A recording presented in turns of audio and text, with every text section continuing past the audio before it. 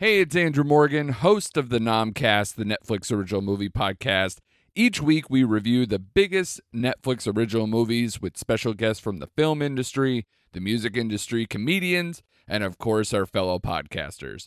Check us out on the web at nomcastpod.com. Follow us on the socials at nomcastpod, and most importantly, listen and subscribe to us wherever you get podcasts. Hit that beat one time.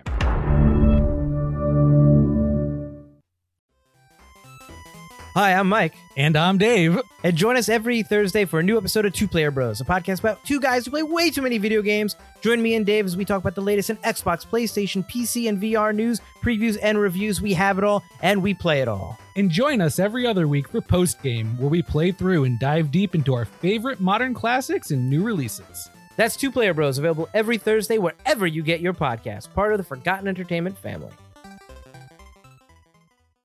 Hello there, I'm Colleen. I'm Anders. And I'm Daniel. We're three nerds who met through our love of science fiction and fantasy storytelling. Of course, one of our favorites is George Lucas's signature achievement, Star Wars. And if there is one thing the internet definitely doesn't have enough of, it's nerds talking about Star Wars. So here we are with yet another Star Wars podcast, where every week we journey to a galaxy far, far away to discuss one of the films in the current Star Wars canon. We'll talk about how our relationship with the film has changed over time, how the film builds on what became before it, and forms our understanding of the Force. Finally, we'll provide you with some recommendations for other material you may enjoy if you love these movies. And this week, y'all, we're joined by a very special guest star. From Bohemian Geek Studies, we have the queen of queries herself, Sarah O'Connor. Wonderful people. I am so flipping thrilled to be here to talk to you and talk with you about Phantom Menace. Amazing. Well, this week we are crash landing on Tatooine to avoid the monotony of treaty politics. Are you guys ready for the pod race? No, please no. You know what? Don't let the Slamos get you down. Yeah, Yahoo! Friggin' punch it. Let's go. All right, let's jump right into it then. So, Star Wars Episode 1, The Phantom Menace, was originally released on May 19th, 1999, just a few days shy of the 22-year anniversary of the original film. And one day before my birthday. It was, 5 days after my 6th birthday. Oh, baby. I turned 18 the next day. We're just going to start with that. So, Daniel, you were already too old to be stolen by the Jedi for training by the time sadly. It came out. Yeah. My dreams were shattered, unfortunately. It was then re-released in 2012 in 3D. Now, the plan at the time was to release all 6 movies at that point in 3D. But after the Disney acquisition, the plan was scrapped to focus on development of Force Awakens. And so this was actually the only one to get released in 3D. And I got to say, Disney, thank you for that call. I am so happy that the 3D movie craze seems to be pretty much behind us. Avatar was the only movie that ever actually pulled it off. I wear glasses. It's so hard to watch a 3D movie when you have to put another pair of glasses over your glasses. Yeah. Yeah. So at the time of release, way back in 1999, this movie had a budget of $115 million, which was about 4 times the budget of any of the previous movies. And again, at the time, it had the largest single-day gross ever at $28 million. It was the fastest movie to make it to $100 million, which it did within 5 days. It was also the fastest movie to hit $200 and $300 million, respectively. On its initial theatrical run, it made $431.1 million domestic, $493.2 million overseas, for a total of $924.3 million. This is back in 1999. Beautiful. Jeez Louise. And then after the 3D release, that total gross did inch over that $1 billion mark for a total of $1.027 billion. Wow. This whole thing? I feel like this is a little too negative off the jump, but how did this movie make $1 billion? You mean how did this movie not make it? Come on. I guess that's going to segue right into our next little bit, guys. Sarah, you want to start us off as our guest today? What do you think of this movie? So I really like it. I'm a big sucker for young Obi and even more so for Qui-Gon. And frankly, this is the only time you get to see Qui-Gon on the screen. And like, why did he have to die so early? For so many reasons, for Anakin reasons, for movie reasons, for what I'd want to see on the screen reasons. Qui-Gon left us way, way too soon, even though how he left us was absolutely epic. I really think that it's interesting to see how Darth Vader came to be, and this is literally the inception of that. So, like, just because he's a cute little kid, it's wild to think, like, what is this little child's trajectory? And this is where it begins. This is how it all begins. This is canon, folks. And so to be able to peek behind what we've never seen before, that's wildly exhilarating.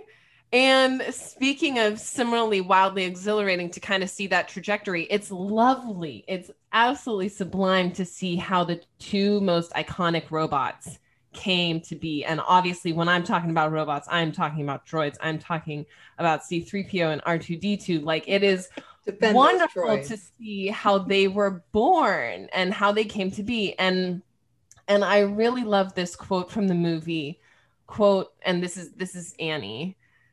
Mom, little Annie, he's a little angel, at least at this point in time. Quote, Mom, you say the biggest problem in the universe is no one helps each other. I'm like, wow, is that not one of the truest things ever? And just heartbreaking when you consider what happens to young Anakin as he ages and as he falls to the dark side. So I gotta say, I'm gonna be the hype woman for this movie. I really enjoy it. I think it's a sweet movie. It is pretty sweet. Yeah, so one of the things I had wanted to look up is whether or not, because I'm obsessed with Qui-Gon Jinn, he knew that Padme was the queen the whole time she was masquerading as a handmaiden. And do any of you guys want to take a guess whether he knew the whole time, or take a stance as to whether or not he knew the whole time? Well, so the script says that Qui-Gon and Obi-Wan give each other some knowing looks, and the novelization of the movie says that Qui-Gon knew the queen was posing as a handmaiden. I personally, watching it, I always thought Qui-Gon probably knew. I got the impression that he kind of knew what was going on, but, you know, I never really knew until now that was even in the scripts. Yeah. Isn't that so cool? And people's signature in the Force is different too. And I'm pretty sure that Padme probably has a very strong presence within the Force. So Qui-Gon's probably like, that's not handmaiden. Or else this handmaiden is like stacked when it comes to the Force. In the book Queen's Shadow, Padme says that Qui-Gon knew and discovered it on his own. And then Bail Organa was the only other one who knew about the ruse, besides like her captain of the guard and her handmaidens themselves. Yeah, the rest of the handmaidens. Yeah, they all knew. Yeah, I think for me, I was never sure if they knew or not. They had more than like a hunch, but it was funny watching this movie this time. I picked up on so many of like smaller, subtler things to kind of indicate to us as the audience that this was a thing. And I'm thinking actually specifically the moment where it's Sabe is the handmaiden, is posing as the queen and tells Padme to clean R2-D2 after he has rescued the ship from the Trade Federation blockade. And I remember like the first couple of times I rewatched it, you actually go in and you're like, oh, she's like flexing. She's telling her boss to clean the droid and do this. And it actually plays kind of pretty hilariously. But this time I was actually looking at it and I noticed how what it actually does is establishes a direct line of communication between her and Padme. It also moves Padme out of everyone's point of view so she can kind of listen without being watched and observed, establishing her as the lower handmaiden so people probably are less likely to pay attention to her. And it is a really kind of more brilliant move for her to secretly communicate what she wants the situation to kind of play out as. Yeah. Yeah, Padme is brilliant. So when I first saw it, I thought it was so goofy. And now, like you said, as an adult, you're like, oh man, what a smart, what a smart person. She is able to just focus with no one knowing. Yep. Yep. All of her and the handmaidens are very savvy, and they're all trained in Mhm. espionage, so they all know what they're doing. Yeah. Yeah. Yeah. Just so cool. So badass. I like the idea of Padme initially pulling the wool over everyone's eyes, and eventually Qui-Gon comes to this obvious realization, almost as if the audience does as well in time Qui-Gon does as well. Yeah. Now, do I want to say that the audience has the Force? Of course I do, because I was like that, of course. Well, they didn't keep it secret very well when they said who Natalie Portman was being cast as. Oh, So yeah. Right. the audience was like in on it pretty quickly. The kids probably might not have been, but the older people watching would have been like, that's Natalie Portman, obviously. Exactly. Well, speaking of Natalie Portman and her importance, one of the other questions I had is like, why is Naboo so important? I mean, this is where we begin. This is where we kick things off. So why is this planet at the crux of it all? Because it's gorgeous. It is stunningly beautiful. It's where all the rich people are and the artists. I mean, Mhm. it really isn't a linchpin in the galaxy until now. Like, this is a turning point for Naboo. It helped Palpy's rise to power, to have his home planet be kind of that center stage for a hostile takeover, because nobody likes the Nemoidians, nobody likes the Trade Federation. They're all going to be like, oh, the poor Naboo, what will they do? They can't get food. So then the villains arise, and then Palpatine looks better, more sympathetic, and he looks like he's just trying to do everything he can to help his home planet, raises his popularity so that he can then be a front runner for Chancellor. And of course, he had Plagueis in the background also kind of puppeteering things. But at this point, Palpatine is really at the forefront of his own kind of rise to power, which is fun to see. And he's directly connected to Padme too. Like, he has her ear. She goes to him and asks for advice. So he pretty much has it in the bag here. And he's controlling the Trade Federation too. So it's not that Naboo was important, it's that Palpatine and Plagueis made it important. Yeah. Playing 4D chess the whole time. But Colleen, what about your other thoughts on the movie as a whole? I do like this movie. You'll hear me whine about some things later, but it has some real highs and some really epic lows, you guys. I hate the pod racing scene. I'm probably the only person here that hates it. I hate it Hold so in much. my heart. I'm not a big car chase scene person in general. I like the French Connection car chase. That's pretty much like the car chase. So How anything would else you after that, have- I'm like, eh. Colleen, how would you have preferred Anakin showing his prowess? Because I think the pod racing does this really, really well. So have you ever considered an alternative to Shortening it. Yeah, cut the pod race by just Shorten two-thirds. it half. Okay. Or Okay. 2/3. Okay. Yeah, cut it down at least. Like, do we really need that many laps? Couldn't he have just taken out people quicker? And I know that George is a car enthusiast, so this is Mhm. probably one of his favorite things. He Yeah. loves this kind of stuff, like American Graffiti. And it makes sense that he would put this in there. And kids like it. Kids are gonna Right. like this. I was a 17/18-year-old who was like, "Can we get back to Ewan McGregor, please?" like, why are we here? It was fun to see Jabba. I did like seeing Jabba. The announcer guy, not my jam either. It's a little too It was cheesy. two guys, Colleen. Come on. Well, If I mean, you're one gonna- body, two heads. I will be speaking about the announcer later on. I have feelings about the announcer. I enjoyed seeing the Hutts in kind of more of their heyday situation than in Return of the Jedi. Of Mhm. course, I could have used 1,000,000% more Danger Snack Mall. Like, just more. He was in like Mhm. every single ad. He's the center of the poster. Yeah, all about Mhm. this guy who looks like a demon. I was very intrigued and interested by that because it looked dangerous and new and different. And then we got not enough of this really I mean, intriguing. would it looking ever be character. enough for you?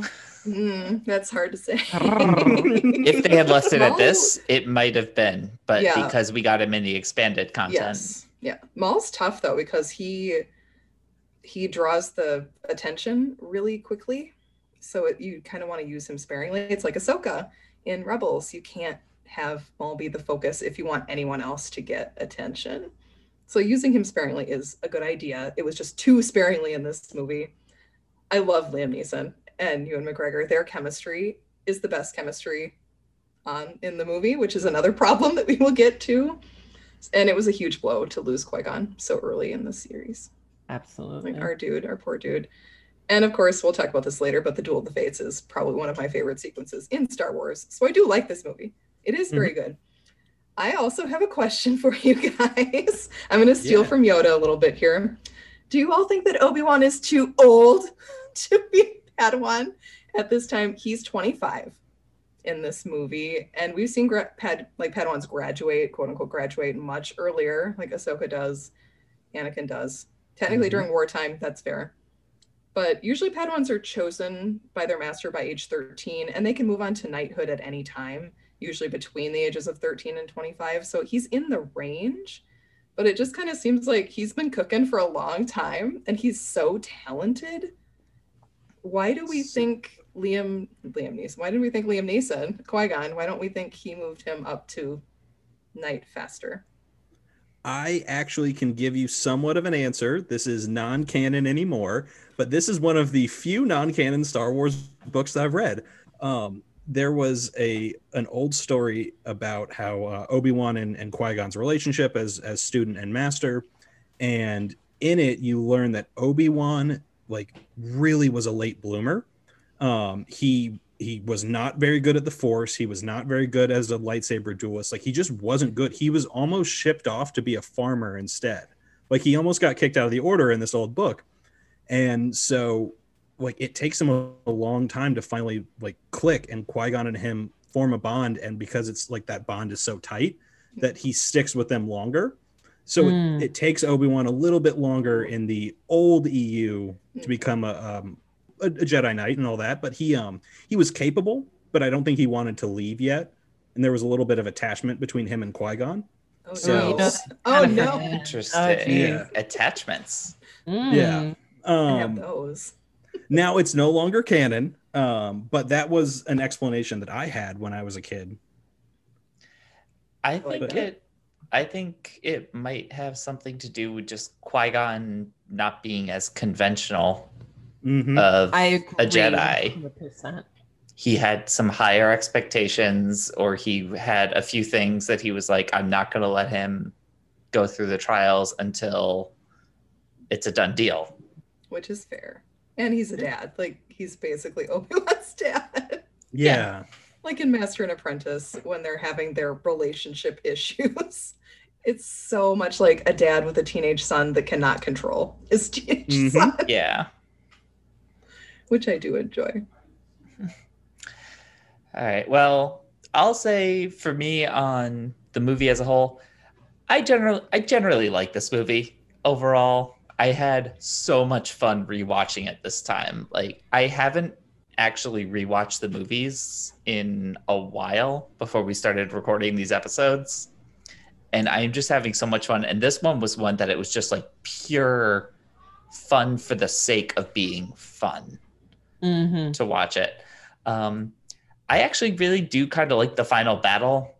Some of the special effects don't really hold up so well anymore, but I'm willing to forgive it because the battle droids on the Gungans, whatever you think about the Gungans, Daniel, I know you're going to talk about that later. It's CGI versus CGI, so it's not quite as jarring than if they had a live action army versus a CGI army. Yeah. And I also noticed a few very small details this time around that I wanted to bring up. So Qui-Gon says at one point that greed can be a powerful ally. And isn't that basically the philosophy that allows Palpatine / Sidious to eventually take control of the galaxy? Qui-Gon is not wrong, though. He's not wrong. He's not wrong. As a matter of fact, that exact thinking basically leads to the Empire. Greed is good. The Gordon Geckos of the galaxy are getting together. Exactly. That was a lot of G's. Ooh, I like that. Hi, Dunk. Come visit us, Loth Cat. Hi, Mimi. His customary appearance. Yes. You can't see him, everyone, but he's here. I don't know why I never made this connection before in my mind, but when Padme is up addressing the Senate, and they are talking about sending a commission to go to Naboo and investigate her claims. And she just says, I was not elected to watch my people suffer and die while you discuss this invasion in a committee. and it was a complete like Han Leia callback to No Time to Discuss This in a Committee, and like it just be like, I am not a committee from Empire Strikes Back. And I don't know why I never made that connection before, but it was just a really fun little detail that I wanted to bring up. Well, I had never noticed that connection, so I'm glad you did. So I know I kind of started a little harsh on the movie. I like it. It's good. Like there's a lot of good stuff in the movie, but then there's just a lot of bad that I don't care for.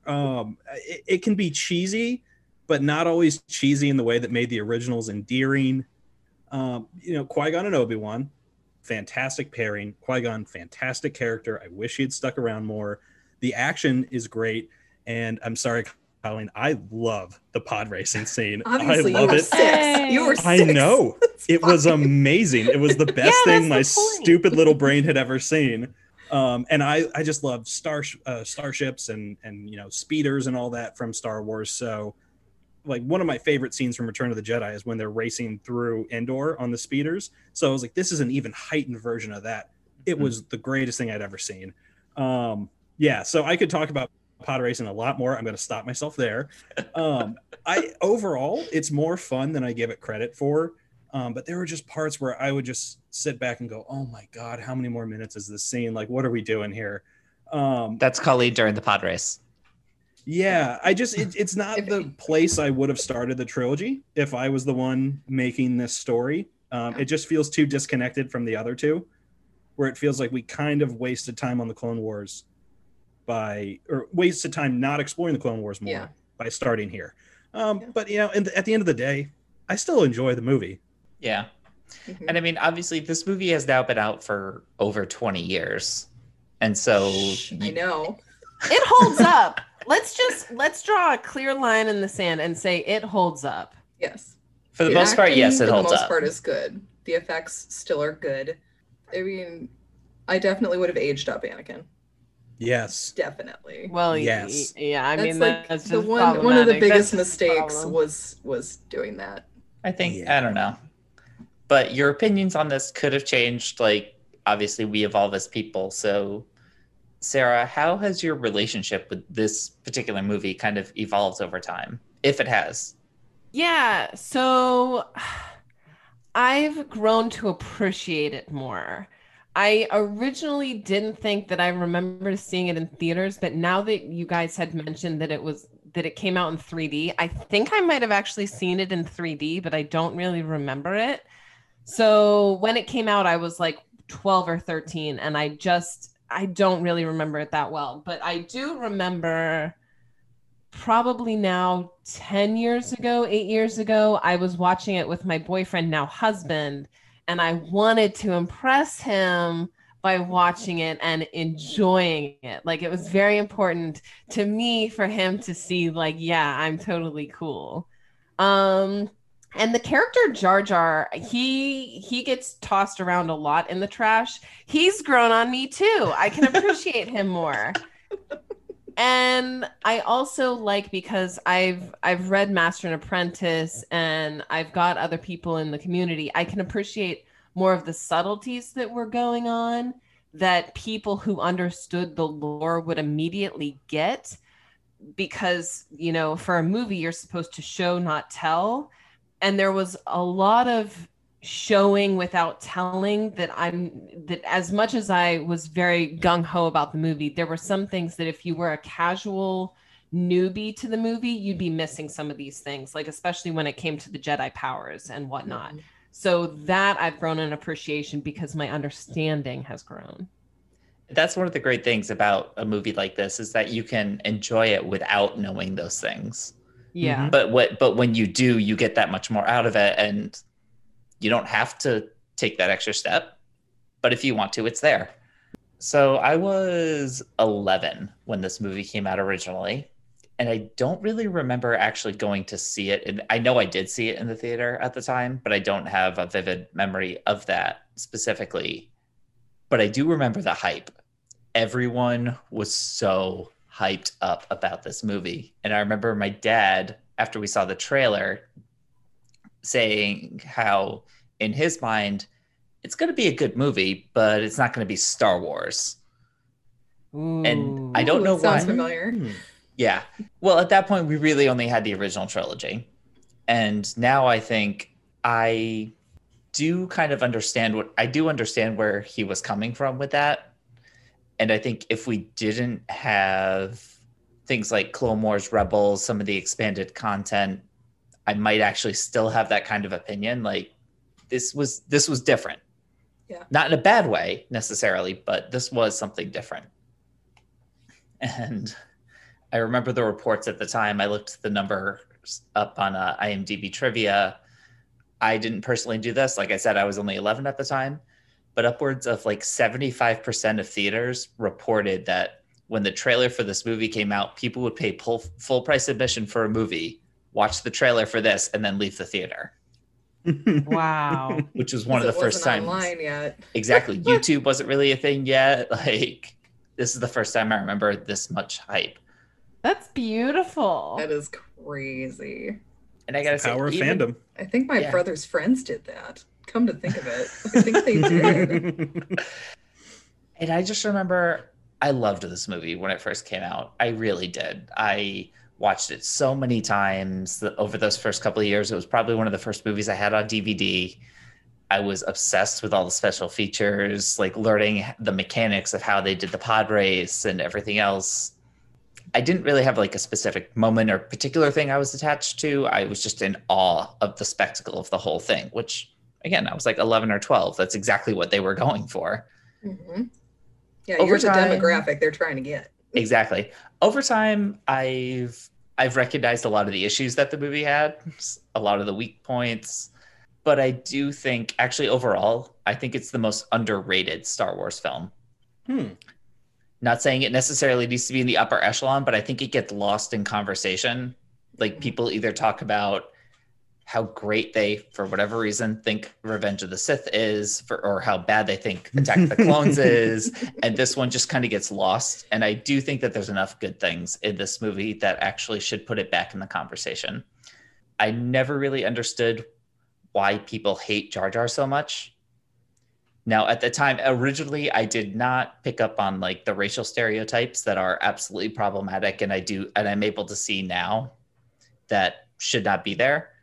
But in terms of people having such vitriol to this character and saying how he's just so annoying and he's the most annoying piece of crap that's ever been on screen, I was like, I mean, he's not great, but he's all right. He's fine.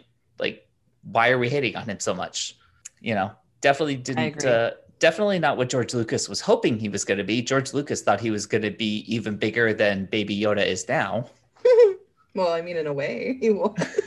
No. In a good way, he thought that was going to be the case. Oh, no. But, and so between all that, like, random hate that, quite frankly, I just don't have energy for, and the effect that it did have on Ahmed Best, it was just not a good look for late 90s fandom. I'm very glad he's back in the franchise hosting a Jedi Temple Challenge. Mm-hmm. It's adorable. It is adorable. Yeah. And he's so good with the kids. Yeah. So good. I feel bad too for Jake Lloyd.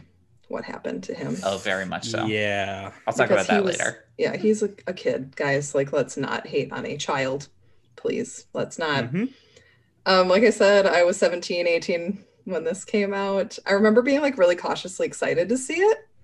I wasn't like the huge Star Wars fan back then, but I still wanted to see it because it's new and it's Star Wars. Like, of course, I want to go see it. Jar Jar annoyed the hell out of me because I was too old for that sort of nonsense. And it's not that the performance was bad. Like, Ahmed Best did a really good job with his performance. It's not his fault that George made him this kind of caricature kind of thing. Mm-hmm. And it's not his fault that the stereotype was super cringy. It's not his fault. That's the creator's fault.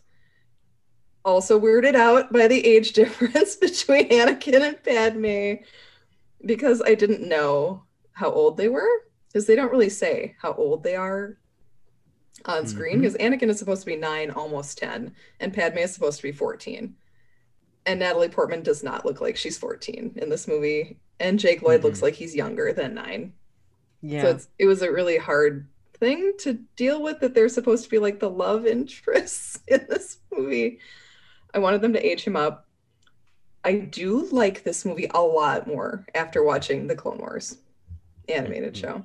It gives a lot more gravity to the situation. And we get more Maul, of course, so that's always good. And we get more Qui-Gon.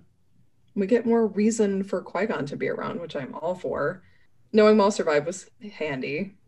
I love that. And also reading the Padme books really helps this movie a ton. Just to know the background with Padme and her handmaidens, and knowing that her handmaidens aren't just like random chicks that are wandering around with hooded robes. They're like assassin level girls that are really good at their jobs. Like that. And that those really costumes serve a very important purpose. Exactly. Yeah, the costuming is really important. It's protective. Mm-hmm. It's her mask. The voice. They use the voice because it helps mask who she is. Like, no one really knows who she actually is. Mm-hmm. When they run for queen, they kind of put on a persona and they're not their selves anymore. So getting that kind of backstory really helps this movie along a lot. I love seeing the young Keira Knightley as Sabe. She was slays. 12. Yeah. Keira Knightley was 12 when she auditioned for this movie. And she's more of like the correct age I would have hoped that maybe a 10-year-old and a 12-year-old could have like this kind of adorable thing going on. She's really good in this though. Like, and I love Sabe. Sabe can kick all of the ass that she needs to. And then also Richard Armitage is in this movie. Yes. Blink and you'll miss him. Naboo starfighter pilot. Author E.K. Johnston said that her character Tanra is supposed to be Richard Armitage's character. And he gets it on with Sabe. They have like a romance and it's so cute. I can't, you guys. It's so good. So yes, I like this movie. It has problems. We'll talk more about the problems in a bit. So, okay, like I said, I was 6 when this came out, so I just ate it up. I remember my grandparents giving me the VHS for Christmas, I think, that year. And I actually, like, I messed up the tape inside the VHS. I watched it so much. We had to get DVDs. I loved it so much. And then as I got older, like into my teens, I was seeing the cracks in them, especially 1 and 2. And I was like, oh, this isn't my Star Wars. My Star Wars is the original trilogy. That's what my parents showed me. And so for like this long time, I was like, the action's cool, but I don't like it. And I had this like kind of weird, like, I'm not going to focus on the prequels at all. I'm only going to like focus on the other stuff. And then I started watching Clone Wars, I think like 2015, 2016. I had just like graduated college and I didn't really have much to do while I was waiting on a job to start. And I was like, oh, wow, this Clone Wars is really good. Maybe this prequel era is kind of good. And then I like watched the movies again and I was like, oh, you know, the story here is I like this overarching story in the prequels is very well thought out. And I like what they do here. So I fell back in love with these movies, but there's still parts of them that I just can't get over. All the best to Ahmad Best. We love you. I just can't stand Jar Jar. I definitely separate that distaste out. Like it has nothing to do with Ahmad Best. He's amazing. Love what he's doing. I'm so glad he's back in the fold with everything. It's just even that young, I was like, Jar Jar's annoying. His jokes aren't funny. They're not landing with me. And like it felt like he got in the way of more serious moments. And especially the one that drives me nuts is when they're going through the planet core and Qui-Gon's like, there's always a bigger fish. And like they're having that moment. And then Jar Jar's just there to go, oh, like, come on, buddy. Just stop for a second, please. I'm actually going to call out that moment as one of his funnier moments when Qui-Gon's like, Qui-Gon's like, we're not in trouble yet. And he's like, really? Giant fish out there. We're sinking in here and no power. When you think we're going to be in trouble? See, that part was sure, but in my like 6-year-old brain, I was like, why are we not focusing on Water Godzilla more? And like, what are we doing here? So like, there's stuff that bothers me, but overall, I've come to love this movie a lot more. But the stuff that really is bad is, unfortunately, there are definitely some racist influences on the Neboidians, the Gungans, and the Toydarians. Now George denies any intent.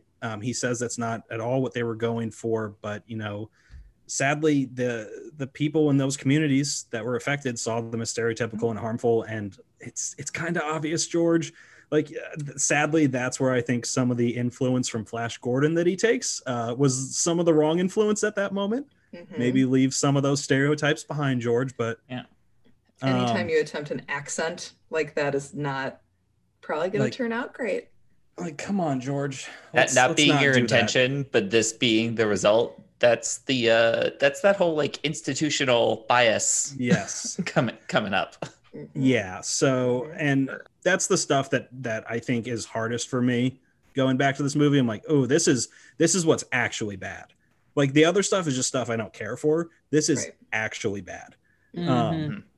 But the rest of the movie, you know, I'm having a good time for, I'd say, 80%.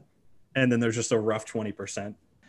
All right. Now getting into some of our favorite little shout out moments, starting off with the favorite ships. Starships specifically, not relationships, not shipping.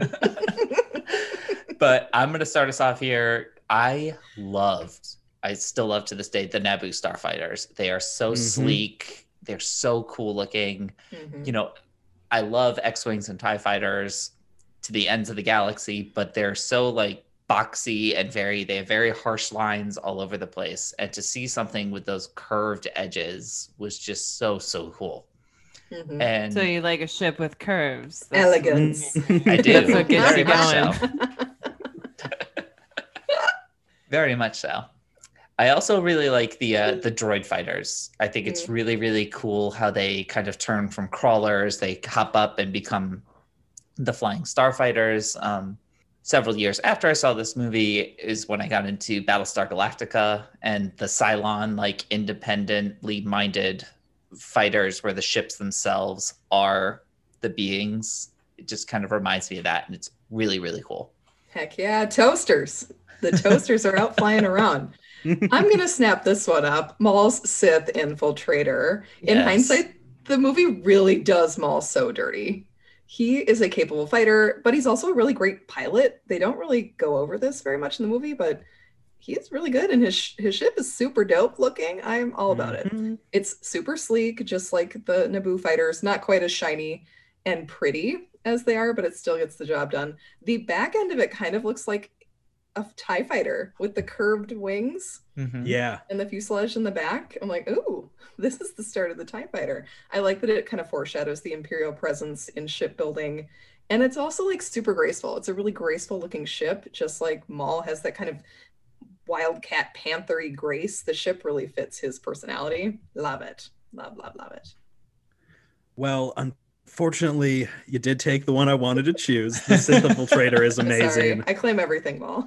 But you know what? I totally understood it. I kind of expected it going in. But like you said, it almost has like a blade-like appearance to it, which fits his assassin role so well. I loved that infiltrator. I had a Lego set of it, and it was the coolest thing.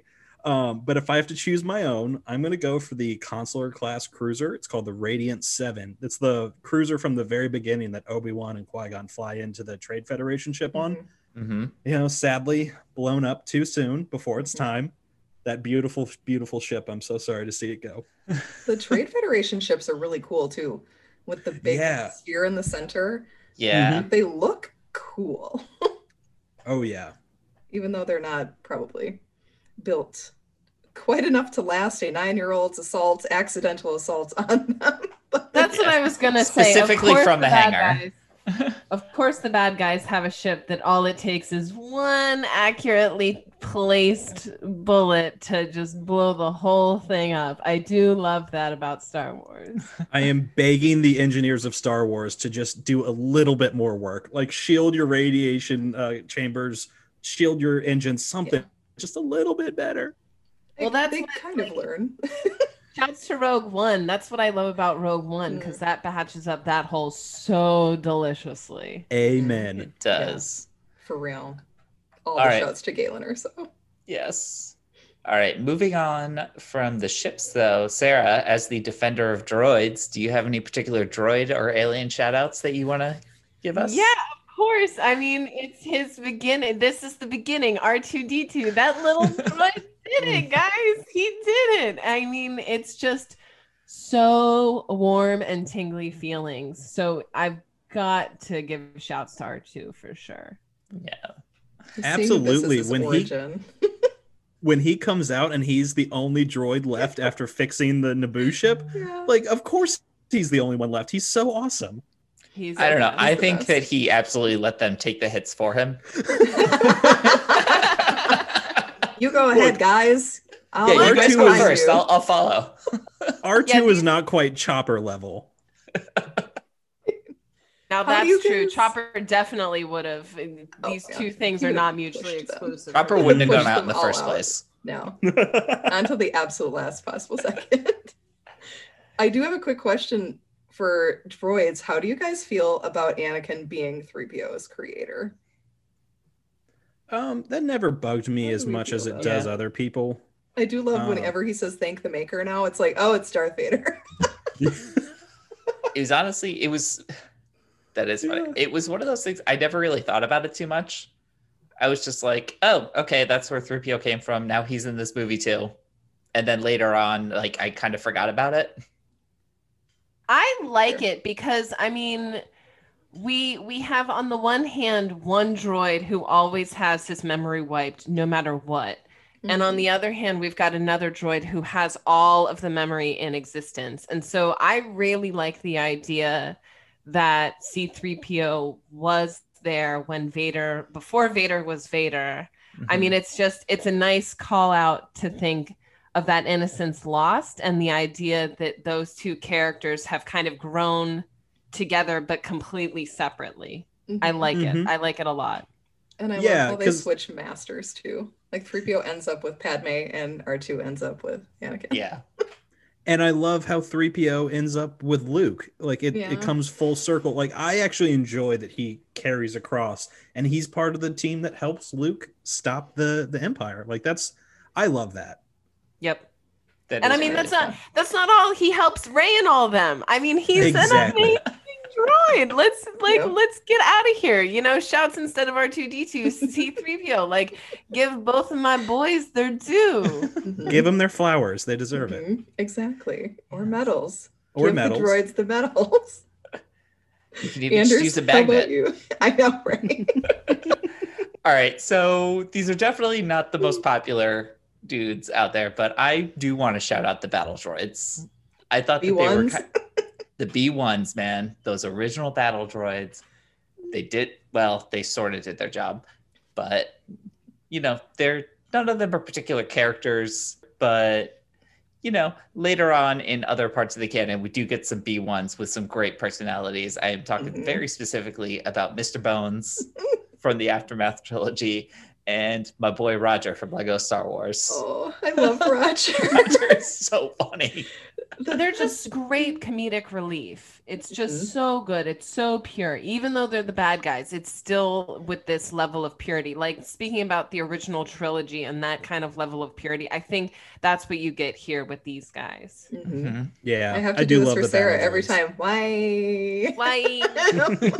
So cute. They're adorable, even though they are super deadly if there's enough of them and no Jedi around. They're so funny. They're so funny. I love it.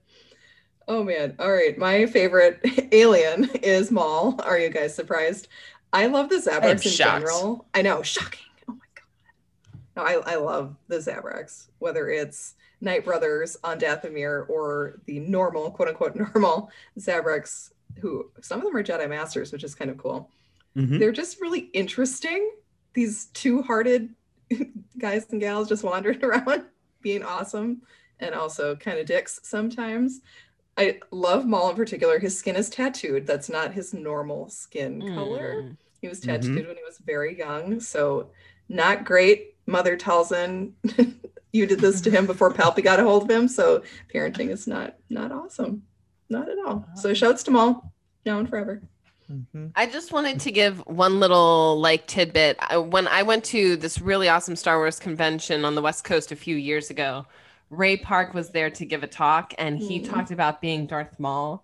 And one of the things that he said that sticks with me is he was talking about how when he was training and when he was younger, watching movies with excellent martial artists, he didn't realize that some of them had like stunt assistants or like suspensions or those sort of things. And so for him, he wanted to make those things real. And so that kind of level of reality and commitment, all of that went into the stunts for Darth Maul. And I love that level of commitment and that inner fantasy made real by this man's devotion to his craft. I freaking love it. Yes. That's awesome. Yeah, his movements are insane. Yeah. Like no one can do that.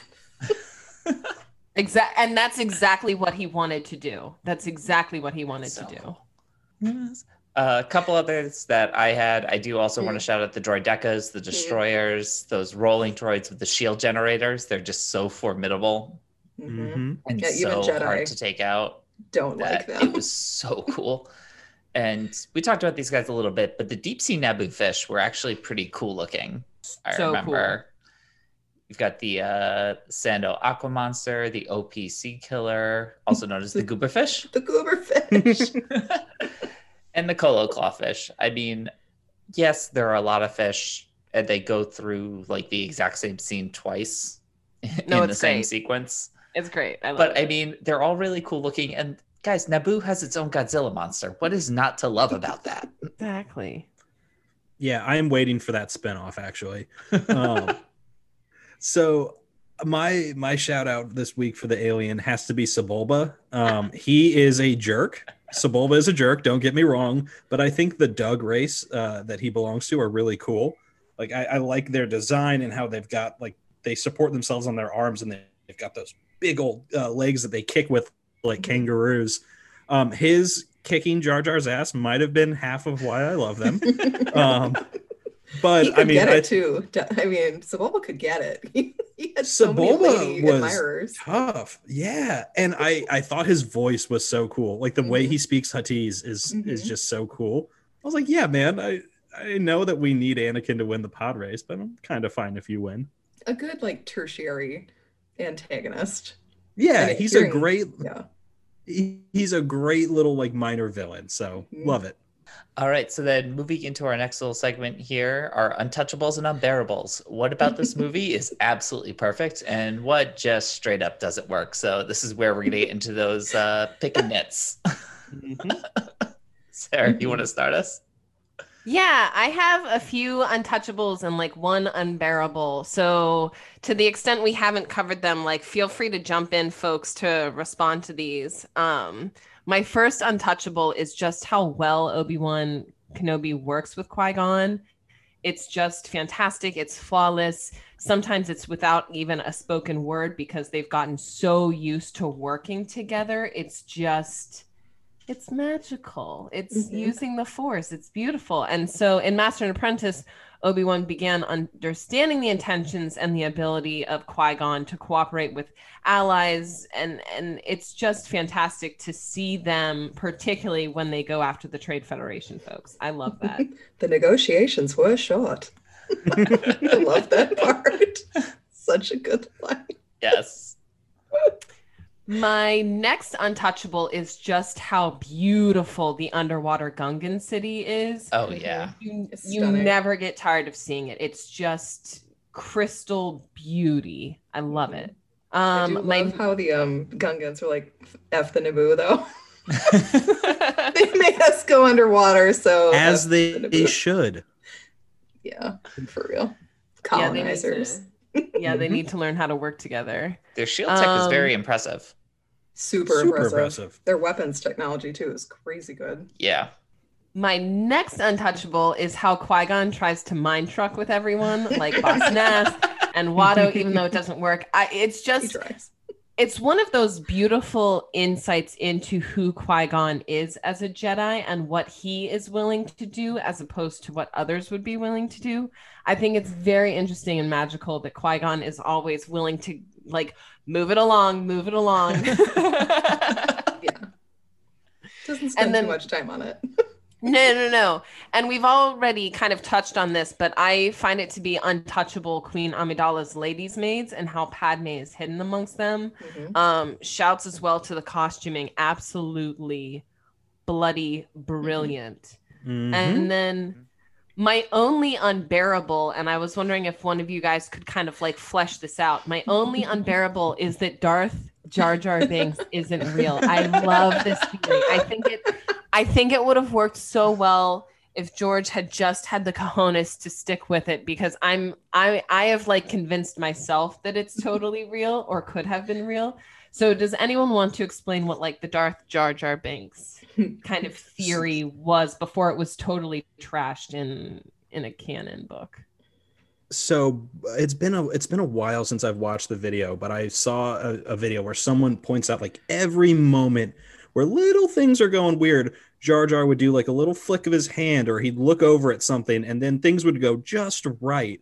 And so it kind of gave the impression that, you know, he was doing all this bumbling as an act that really, yeah, it's a martial arts technique. That's what makes it so credible. It's martial arts technique. So Jar Jar is such an idiot because he's drunk and boxing the whole time? Yeah. Exactly. So yeah, I wish so much that Darth Jar Jar had been real. Yes. That would have rescued my hatred of Jar Jar if they had come around in the second and third movie and been like, oh, actually, this Ding, ding, helpful idiot had the whole time had been part of this dark plan. Mhm. That would have been amazing. I have some issues with how the Gungans are portrayed as weak-minded and bumbling. And like Padme having to ask if Jar Jar is a Gungan, like, ma'am, you're the queen of this planet. Yeah, you ought to know. Are That you is kidding a me? tough look for our girl. Come on. I mean, the That Gungans flips really with the don't come Naboo out in general. anymore, but Yeah, that they Yeah, the they drove Naboo. themselves deep underwater. yeah, the Naboo Yeah. are a bunch of rich hippies, basically. They are Renaissance Like, artists. I don't know if you guys have ever seen the fan art that someone's made of what Darth Jar Jar could look like. Looks so Oh Epic. yeah. Epic. So Epic. cool. So cool. Make it work, people. Make Gungans it have- flippin' work. Gungans have such a cool design, and like they can look very intimidating. Like the general, Yeah, I thought they're looked tall. intimidating as a kid. Yeah, Oh yeah. Jar Jar is ripped. Are you kidding me? Like, look at Mhm. Jar Jar's arms. He is ripped Yeah. as a mother trucker. He's cut. He is really cut. I mean, Queen Julia is not going to throw down with just anyone.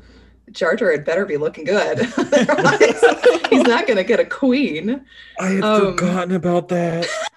Never forget. I'm so sorry that I brought up to the fact that Jar Jar does get down. Yeah, that's one of the episodes I skip. That's fine. Poor Mace. That's our customary make Daniel cry over something. Yeah, a no little bit. sentient creatures here, Daniel, that I could find that Thank would goodness. make you cry. I don't know. Thank goodness. I'm with you guys. I would love it if Darth Jar Jar was actually true. I do still hold in my mind a little bit that he is slightly force sensitive, and I'm thinking I compare it almost to, which one was it? It was the character of Domino in Deadpool 2, Oh, where yeah. they're asking Probability her thing. about her powers, and she just says, "I'm lucky." And if you Mm. dive a little bit into the background of that, she's actually like super, super low level telekinetic. So as she's moving and she like unconsciously notices things, she'll move things with her mind, and so it ends up working out for her. That's basically how I see Jar Jar. He's like That's super cool. low level, kind of force manipulating things without actually knowing it. I like I that mean, idea. like Watching that. how he takes out the droids and everything, you Yeah. believe it. It's totally believable. Exactly. And Exactly. even if he's not like a Sith, he could still be a dark side user and not really know about it. No, I mean, he's the biggest bad of them all. This is the biggest cover up. I mean, I we'll stand talk about by that it. next pod when he He's actually actively Darth starts Plagueis. the Clone War. Episode 10, Darth Jar Jar. Let's go. Well, I mean, no. I mean, Darth Plagueis would have been under Darth Jar Jar Binks. Like, he is the epitome of it all, in my Bart humble would have to opinion. be really old. I I'm just love saying. that. Could be. He could I'm be. That just would be saying. amazing. But then that would eliminate Darth Tenebrous, and I love Darth Tenebrous. He's a Bith, and that is just hysterical to me that a Bith becomes a Sith. Right? Like, what? He's a Sith Bith. He's a Sith Bith. He's a Bith Sith, yes. All right. Anders, we should go on to yours. Yeah, we're gonna move on from Darth Jar Jar. I mean, we could talk about this for the next 4 hours. Let's be real. Mhm. My first untouchable is the music in this movie. We always end up mentioning John Williams, but he brought it here. This movie has two Right. of my absolute favorite music pieces from the franchise, starting with the victory celebration at the end. Daniel, I know you don't like watching the Gungans celebrate, but those drums and that score is so good. And it's actually recycled. Part of it is the Emperor's theme from Return of the Jedi, played in a major key and sped up as a very, very subtle cue that Palpatine is the real winner in this whole thing. Or that Jar Jar is. Sorry, I had to one more. I just had to do that one more. And then, I mean, probably my favorite musical piece from the entire franchise, Duel of the Fates. Mhm. It is so good. The pacing of it, everything about it. It's insanely It's good. just great. Mm-hmm. Now, I do want to clarify. I don't have a problem with seeing the Gungans celebrate. It's mostly just Jar Jar that I don't want to see celebrated. That's not what you said in Return of the Jedi. Hey, okay, I didn't like seeing it because I was like, I know Jar Jar's in that crowd somewhere. I know he is. Oh, man. That's all right. He was called a collaborator and basically was run out of town, so it's fine. Yeah. As he should. We're going to carry that vendetta on. Yeah. And then, I mean, going on with Duel of the Fates, the lightsaber duel here that goes with it is the best filmed one in the franchise, Yes. I think. The energy here is so great. You have the younger Jedi versus the Sith against each other. Maul has that double-bladed saber that is probably the coolest thing that's ever happened on screen. Yeah. And then, you know, after Qui-Gon, rest in peace, perishes, the Ewan McGregor Maul piece of that duel, they are so energetic. They are so fast with what they're doing. It's unlike anything we've ever seen or will see. Obi-Wan Frankly. gets mad. Obi-Wan gets really mad. It's so incredible. hmm Yeah, it's fantastic. Duel of the Fates full stop is like the best thing in the prequels and one of the best things of the entire series in general. Yeah. I think anytime Maul is in a fight, it's going to be amazing just because his style is so different from everybody else's. I remember in the theater when he lit up the dual-bladed lightsaber, people were gasping. Yeah. Gasping at just It how blew cool my it was. mind. Yeah, it was amazing. You're like, what? Like, why is he holding it weird? And then all of a sudden, oh my God. And I also Just- just love Dave Filoni's explanation of how important this Yes. duel is to the Yes. franchise as a Mhm. whole, and how it is the heart of everything. The Duel of the Fates, they are fighting over the fate of what's going to happen to Anakin Skywalker, which is going to change the trajectory of everything. Oh, Yep. curse you, Amazing. Maul. All right, now moving into some unbearables. My first unbearable is actually no longer in this movie, and I am talking about the Yoda puppet that they I was about to made say, for what Phantom Yoda Menace. puppet?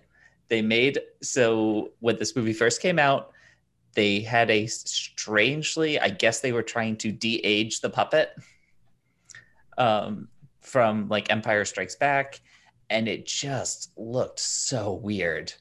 He's still old. The, like, the just let him facial be. shape was all wrong. The eyes were like bugging out. Weird. It was really weird.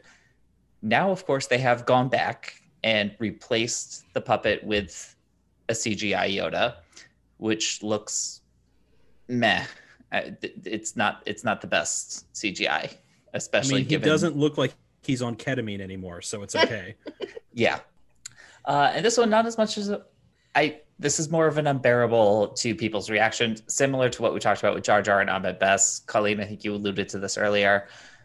I don't think Jake Lloyd deserves as much hate as he got for this performance. Not only just talking about the fact that like he was a kid, like let's not attack a child, but the Mhm. performance itself, I was like, it was okay. I mean, it's very hard to find a child who can capital A acts. Mhm. Yeah. And it was a pretty standard child actor performance, like no better or worse than Yeah. anything from like the early Harry Potter films or Yeah, not know. every cast can be the Stranger Things cast. Let's be real. exactly. Not every cast can be the Exactly. Stranger Kid cast. Not everyone can be Macaulay Culkin in The Good Son. Like It's such a good movie. Haley he's Joel so good Osment. at- yeah, That's like lightning They in a exist. bottle. they exist, but it's just the one unforgivable I'm going to give Jake Lloyd in this one is now this is pod racing. No, line it's it- so cute. The line itself, like I'll I'll give my my hatred to George, but that was the one that I'm just like, dude, no, like, you're not pulling that off. Oh, I thought he And did. it's not. And your enthusiasm to be in a space fight to the death as a 9-year-old is a little disturbing. Because this is the trajectory. He's a Are thrill you junkie. kidding me? Yeah, this is his adrenaline rush. This is how he proves himself. It's the only thing that can keep his force talents in check. He's like buzzing, y'all. This is pod racing. Are you kidding me? When it's peak Anakin, I mean, he is a drama king and he is that thrill junkie. Like, what does he do? Go hide somewhere on Naboo? We're gonna go hide in one of the starfights. Like, what? Let's go hide in this cockpit. I'm sure it'll be fine. He knew exactly what he was doing. This is just a precocious kid saying out loud, I am not reaching in the cookie jar right now. Right. Like, yeah. I think some of his scenes are very good when he's with the Jedi Council and he's like petulant, but also he really desperately wants to join them. I think he plays really well off of Sam L. I think they have actually a really good rapport. I don't know if Sam L would be like, I hate kids, or maybe he does, but for some reason that just worked really well for Jake Lloyd in that scene. And he does really well with Liam Neeson, which is probably just because Liam Neeson has big dad energy and just was really gracious and kind in those scenes. I feel bad for Natalie Portman too. People get really down on her about these movies, and she is a phenomenal Academy Award-winning actress. I mean, she is amazing. Yeah. Even at this young of an age. I mean, in Leon the Professional, she's insane. All she needed was like good dialogue and a little bit of direction. And maybe things would have been fine.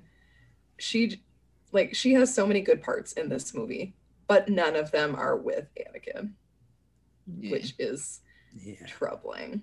Because she just seems like a big sister or a babysitter. She doesn't seem like she's on any sort of the same level with this kid, which is hard to watch later on when you're like, oh, they're going to make babies together. This is super awkward.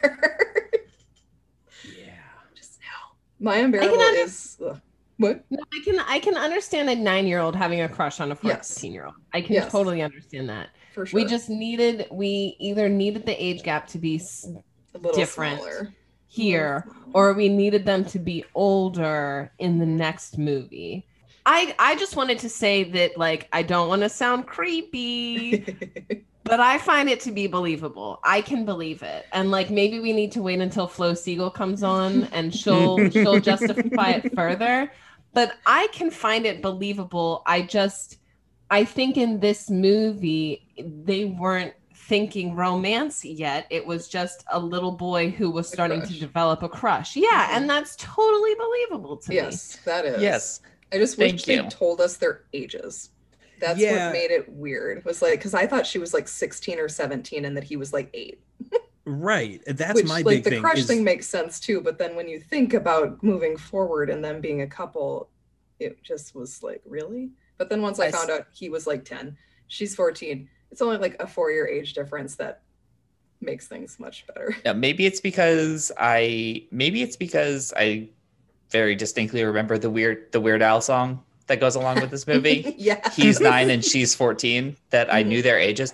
I can understand watching this movie and like thinking ahead about the fact that they are going to ultimately be together and make some twins.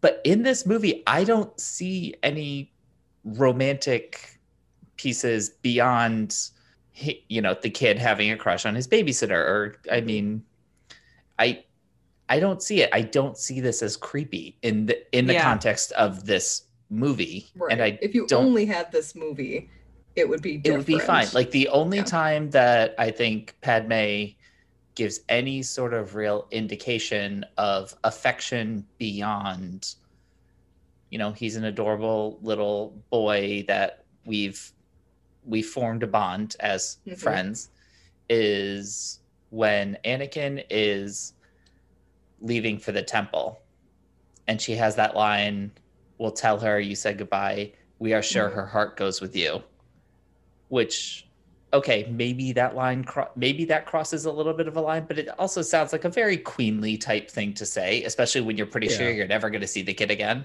Yeah, magnanimous, very magnanimous answer. I don't know. I think just going where it goes, it weirds me out just because visually the difference is so like off. Like that, I think that's what always weirds me out. And like, puberty takes care of that. It does make sense though that he's immature opposed to her later on. That's one of the reasons their relationship is ultimately not going to work.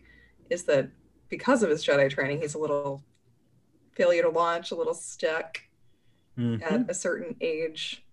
Mm-hmm.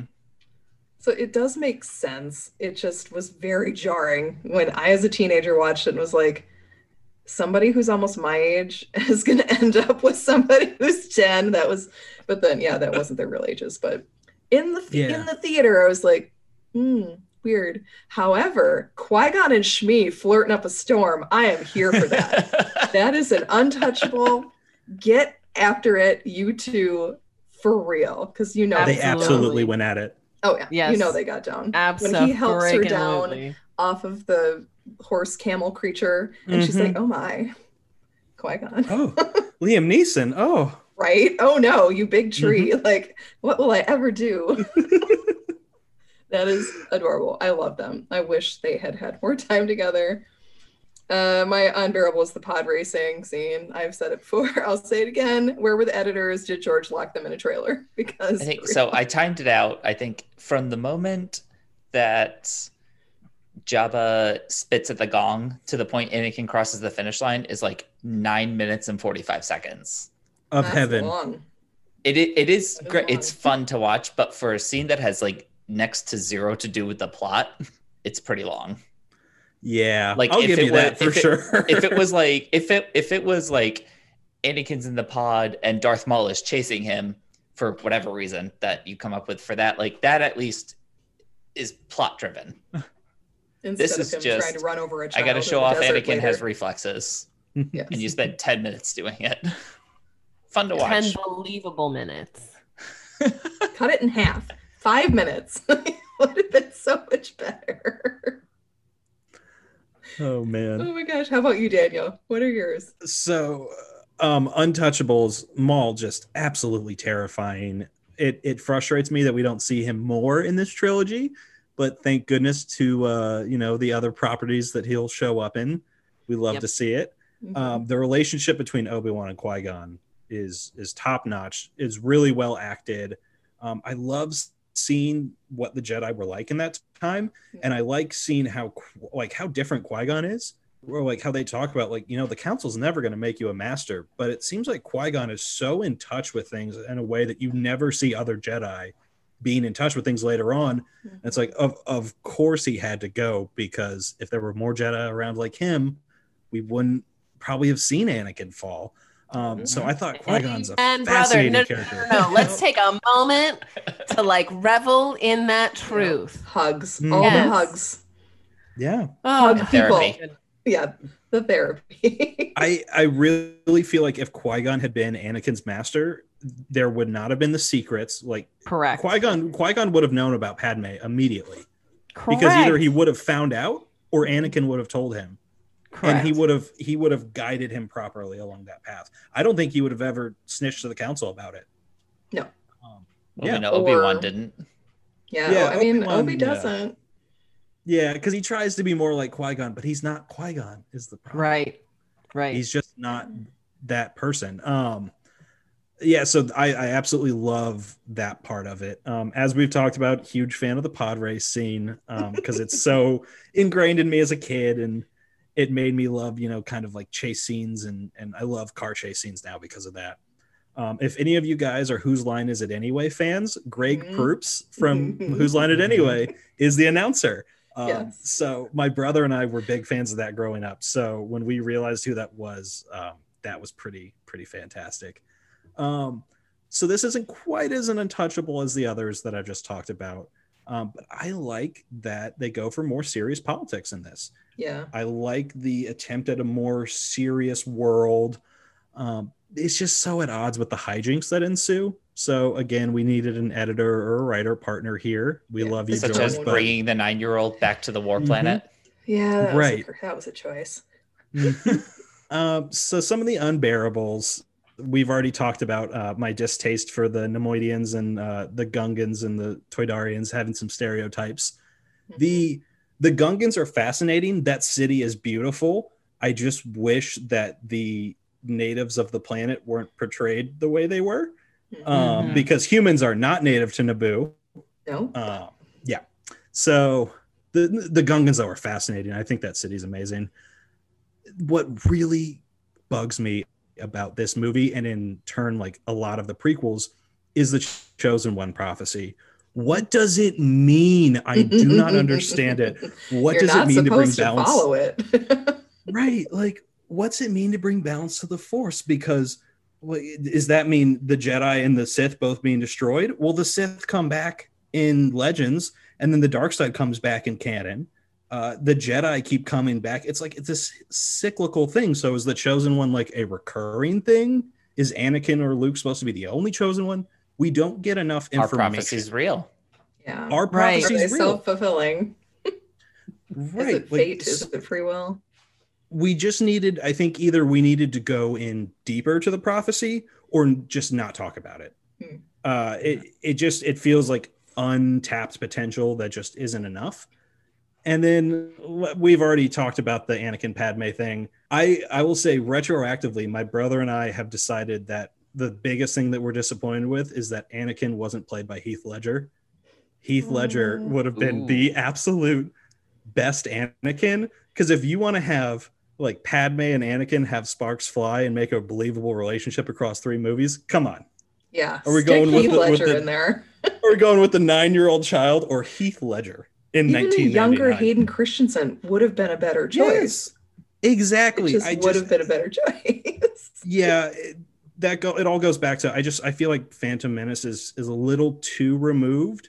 I wish we had seen more of Anakin as a man and as a Jedi, because we just skip 10 years into the future in the next one, and we miss a whole stretch of like his teenage years are very important to like forming who he is, and we just get a small snippet of him as a man in the Clone Wars, and then that's it. Yeah. So that I think is the thing that bugs me the most is that 2 and 3 are much more connected because we get Hayden Christensen, Anakin. I wish we had that consistency across all 3 movies. Yeah. Agree. And a 9-year-old being a pilot extraordinaire, like I love the pod race scene, but that he's a little boy. You're going to tell me he's flying that Naboo starfighter better than the other people? Come on. Well, even though the starship scene. Yeah. Yes, but he does take off autopilot. He does. He does. And, spinning's a good trick. That's his like Force thing, though.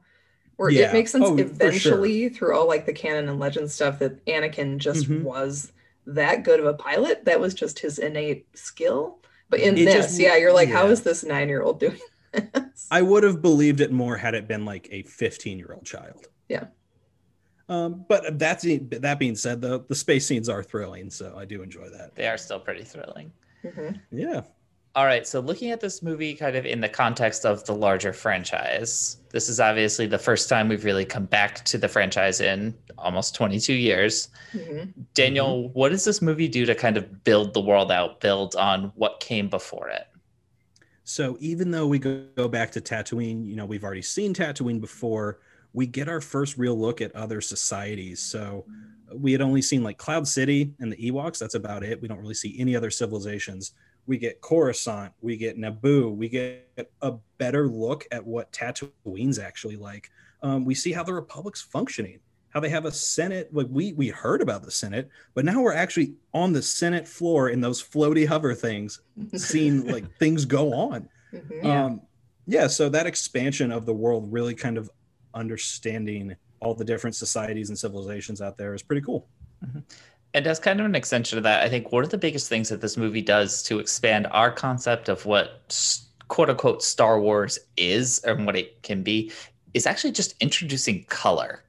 So much of the original movie is very, very black, white, Tatooine, I guess, is sand colored, whatever you want to call that, beige. Beige, yeah. Beige, but there's so much color introduced in this movie. There's a lot of deep reds, greens, there's lush planets, all this stuff that's going on in contrast to the era of the Empire. And we start to get an idea of what a military could be outside of just the Empire, so the main government, and the kind of ragtag rebellion. We get the Naboo, who have their own private starfighter fleet. We get the Trade Federation and their droid armies, and what that was like before the rise of the Empire. Right. Well, and the Republic doesn't have a standing army either, so Right. which is weird. And then on the Trade Federation, again, this is our first, and we've talked about how it's slightly problematic with them individually, but the Trade Federation is our first real look at a culture that is distinctly alien. The Empire was very, very human focused, and everything we've really seen up until this point has been very human focused until the Trade Federation, and then the Gungans too, obviously, with their underwater cities. So it was really cool to see a society in this story that is important to the story that is non-human. Which also worked for Palpatine, turning people against alien races, because most of these separatists are alien races. Yes. On the politics note, we get a first real look at the hierarchy of the Jedi Order, which is taught by the Council. And I wanted to ask you guys, Obi-Wan mentions Qui-Gon defying the Council in the past when it comes to like Anakin's training and everything. So when did Qui-Gon first disobey the Council? Do we know? I don't know when he first defies them, but he definitely turns down their membership. He does. Which is hysterical. He's like, nah, thanks. I don't need to Thanks, be but no part of your thanks. council. I mean, in Master and Apprentice, he does disobey a couple times when Obi-Wan kind of like turns on him, quote unquote, and goes and tattles to the council Snitches. about what's going on. Yeah, he's a snitch. So that at least is once. I mean, he learned under Dooku, so I'm sure he's done a couple other things that the council might not appreciate. Yeah. So I don't really know of any official times he's, messed with them, but I like that his outside the box way of thinking eventually comes back and is one of the things that saves the galaxy by him teaching Yoda and then by extension Obi-Wan how to be Force Ghost. Yeah.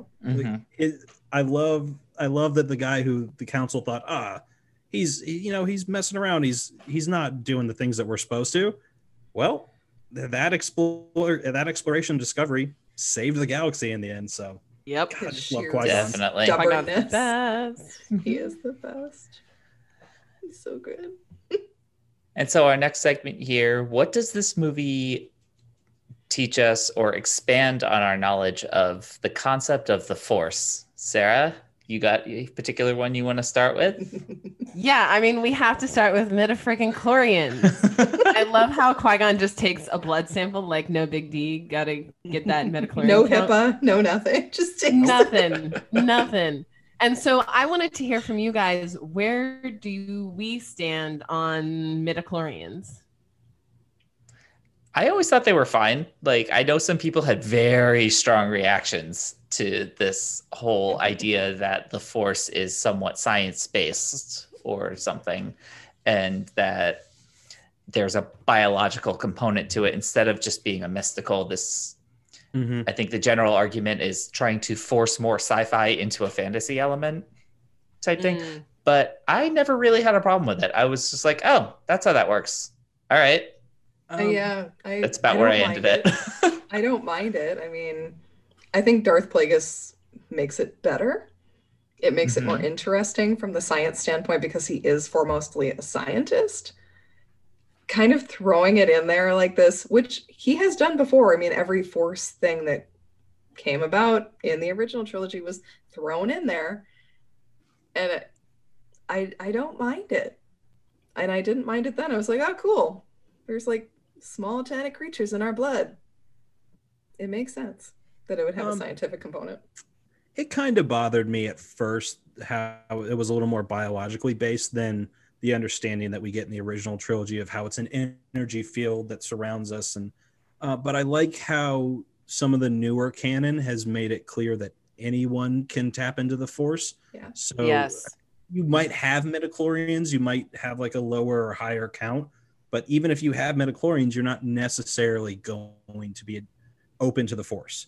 Yep. It's just sometimes you might have a little bit more and it helps you along. So I like that they've added in a little bit more of the mysticism again, so that it's this balance between both. So now that there's that, I don't mind the midichlorians as much. I agree 100%, Daniel. Without that labor of love, that little extra bit, it kind of took away from the idea that anyone could be a Jedi. Mm-hmm. And bringing back what Daniel was mentioning, it was critical to rehabilitating that image, in my opinion. Mm-hmm. And it makes sense that certain people would just be more open to it. Yep. Like whether it's spirituality or biologically. They said in The Mandalorian that if Grogu stopped using it, that it would just kind of fade. Mm-hmm. So it's like a muscle that you actually have to work out, which is, it's a cool concept. Like, heck Yep. yeah. Yep. Exactly. My next question that I had to look up the answer to, and this kind of gets into from the top of the show, talking about how the books help deeper your appreciation and understanding, our understanding of the Force, why the Jedi weren't dead when they were poisoned by the Trade Federation. And it's because they had Jedi self-healing techniques, which I think is so flipping cool. Mm-hmm. And they could use the Force to cleanse their bodies of most poisons, or at least slow that process down. And you get some of that in the lore and when Rey heals the snake and Ben Solo. I love this idea, because when I was watching the movie for the first time, I just didn't understand why they didn't succumb to the poison. I mean, besides the fact that the movie would have just ended. I mean, I always thought they just kind of held their breath for a long time. Like they do take a very big inhale They can. and I just assume that they can hold their breath for a while. Yep. So I have a quick anecdote. This isn't canon anymore, but in Star Wars Knights of the Old Republic 2, it's a video game from like 2003, 2004.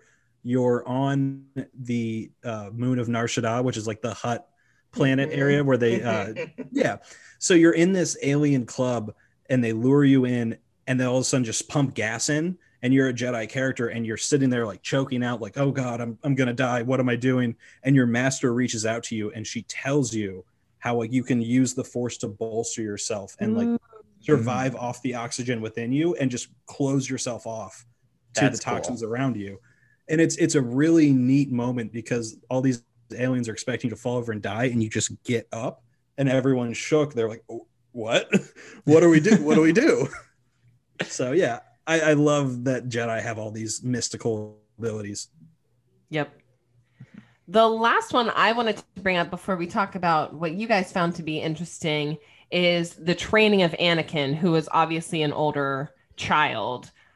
Interestingly, I found the council was open to letting Anakin be trained by Qui-Gon after first saying no, like as if Qui-Gon even gave them a freaking choice.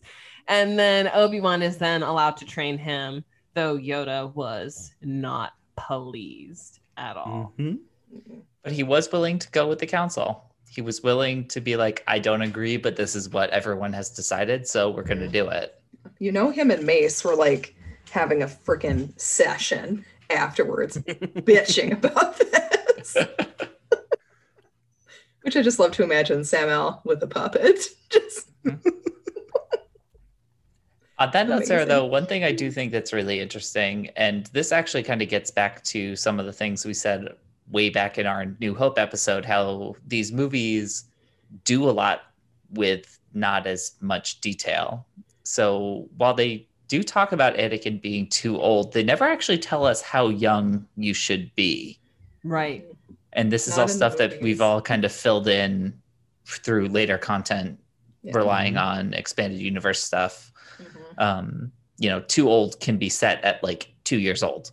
Mm-hmm. Yeah, Obi-Wan says that he's too old and he was 3. And his Qui-Gon's friend, Rael Avaras, who's amazing, was considered very old at 5. Like he'd get super weird looks from the other Padawans that he was taken in when he was 5. The quote unquote best age for the Jedi to not steal children is as a baby, because then you have no attachments. So horrible. So It's so friggin' good. bad. Yes, not- Mr. Space Wizard, just take my baby. Go on. Yeah, here Yes. you go. Oh, these poor babies, I swear. This part was cool. I love this idea.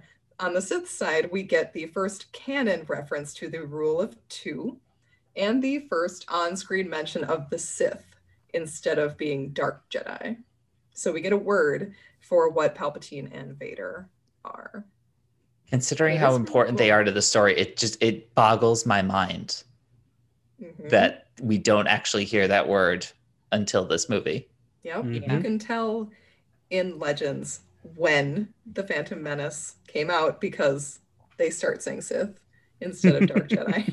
You're like, oh, wait, here we go. When was this published? After 1999. Okay. We also get to see, like we said before, the master apprentice relationship because Luke gets like a little bit of training from Yoda and Obi-Wan, but this is like the full-fledged, actual Jedi mandated master apprentice relationship. And the first mention of the word Padawan. If you don't want to enrage older Star Wars fans, just say apprentice. That also works just fine. And also seeing the Padawan braid, which is an Ugh. atrocity on Ewan McGregor. And You don't like that rat tail? Come Not on. a They fan. massacred my boy. I'm not a fan. His beautiful face, and then you did that to his hair. Mm-hmm. Just wrong. So we also see the prophecy. We get this natural extension of the Daniel's visions we've favorite. seen in the past. Yeah, I like the idea of the prophecies. Just tell me more. But yeah, so it's an extension of the visions we've seen where Luke, he has the vision of his friends in danger, but then we see they can predict the future in even bigger ways. Like they have prophecies for stuff going on years and years into the future. So that's pretty fascinating to see. We also get to see the Jedi instinct through Anakin's reflexes while pod racing, and then the test with the council, which I think is such a cool scene where he's listing off what's on the screen on the other side. And he's just comfortable with it. He's able to do it, which is wonderful. And then also speaking of people being comfortable with it, Qui-Gon, very comfortable, very liberal with his use of the mind trick. Absolutely. It's a little more subtle than the use we see Obi-Wan just full on in the open, except I love when Watto calls him out on it. Like, you can't use that on me. What are you doing, man? So that was pretty fantastic. It's nice to know that there are certain beings that are just like, no, my mind's too good for that. Huts, man. Watch out for them huts. And then we also get a couple of very subtle Force abilities that we also, I'm pretty sure, never see again outside of this movie. One of which was so subtle that until I read the novel, I didn't know that it was actually a Force move. Really? And this is in the Gungan ship. They're going through the core. Jar Jar is freaking out, and Qui-Gon's just like, calm down. And Obi-Wan has this like almost inaudible, you overdid it.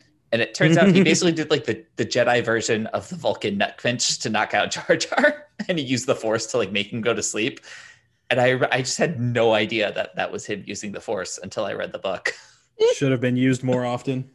And then in the opening sequence of the movie, Qui-Gon and Obi-Wan are attempting to break into the bridge on the Trade Federation ship. And the Droidekas come out and start opening fire. And the two of them use this like super speedy Force run. Like it's actually jarring when you notice how fast they move off screen. But again, we'd never see that ever again. Nope. Would have been cool. No Force speed for anyone. Just that one time.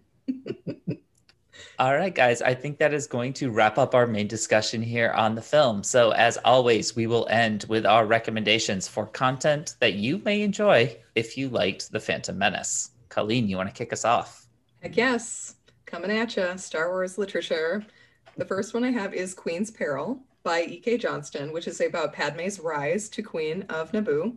It focuses on her and the original Handmaiden team. There are two teams. These ladies are more than what they seem, not just decoys, but trained in combat, tactics, and espionage by Panaka, who is Padme's chief of security, who is in this movie, and we will never see him again for reasons, which we will explain in Attack of the Clones. Next, we have the Darth Maul comic, which is written by Cullen Bunn and Luke Ross. It's fantastic. It focuses on my main dude, Maul.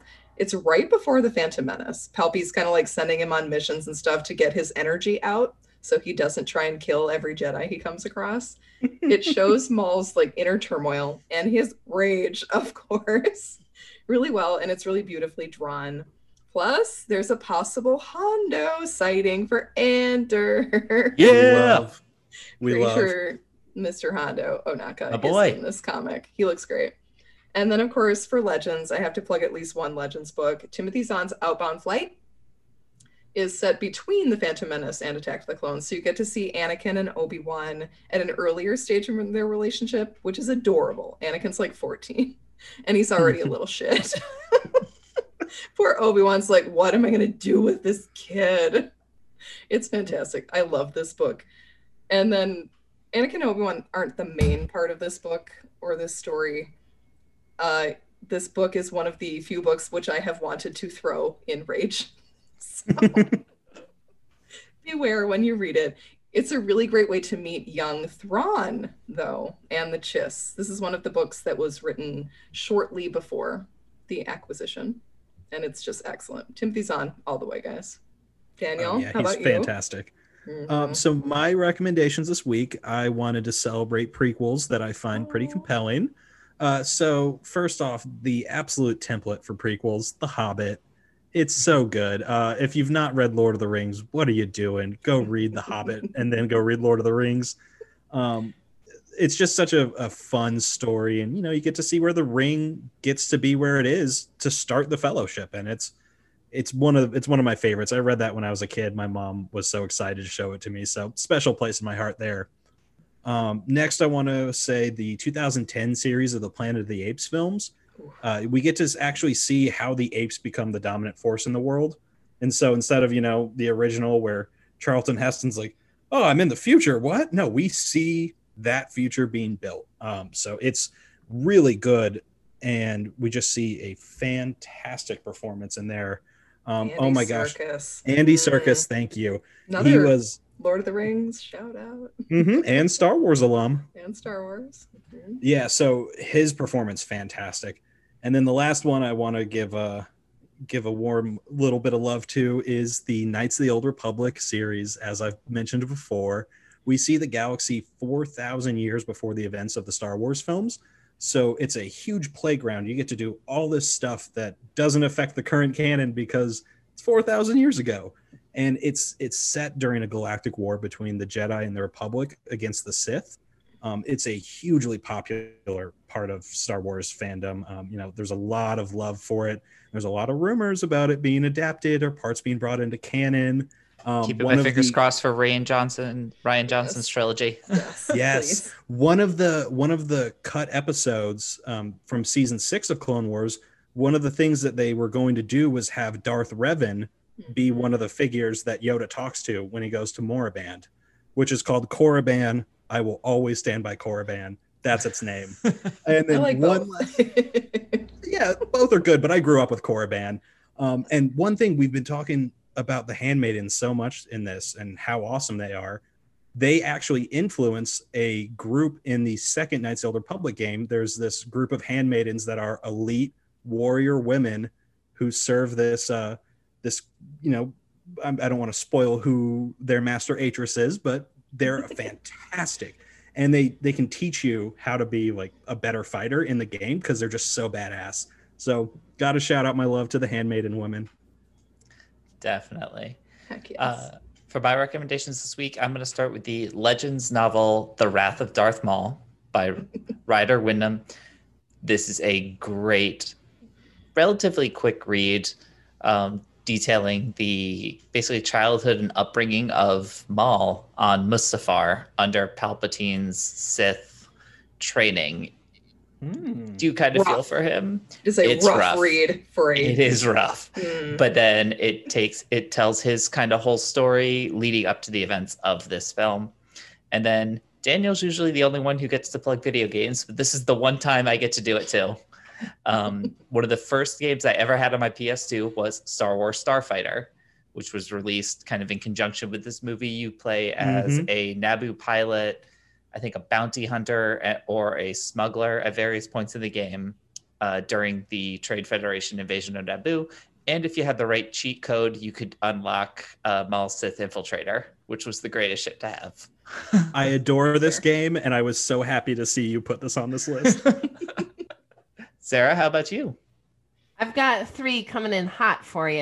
The first one is the Legends novel Darth Plagueis by James Luceno, and it sets the background for this whole story. Plagueis is the main character, but we also get young Palpatine during his apprentice years, so it's a really cool look at the Sith side.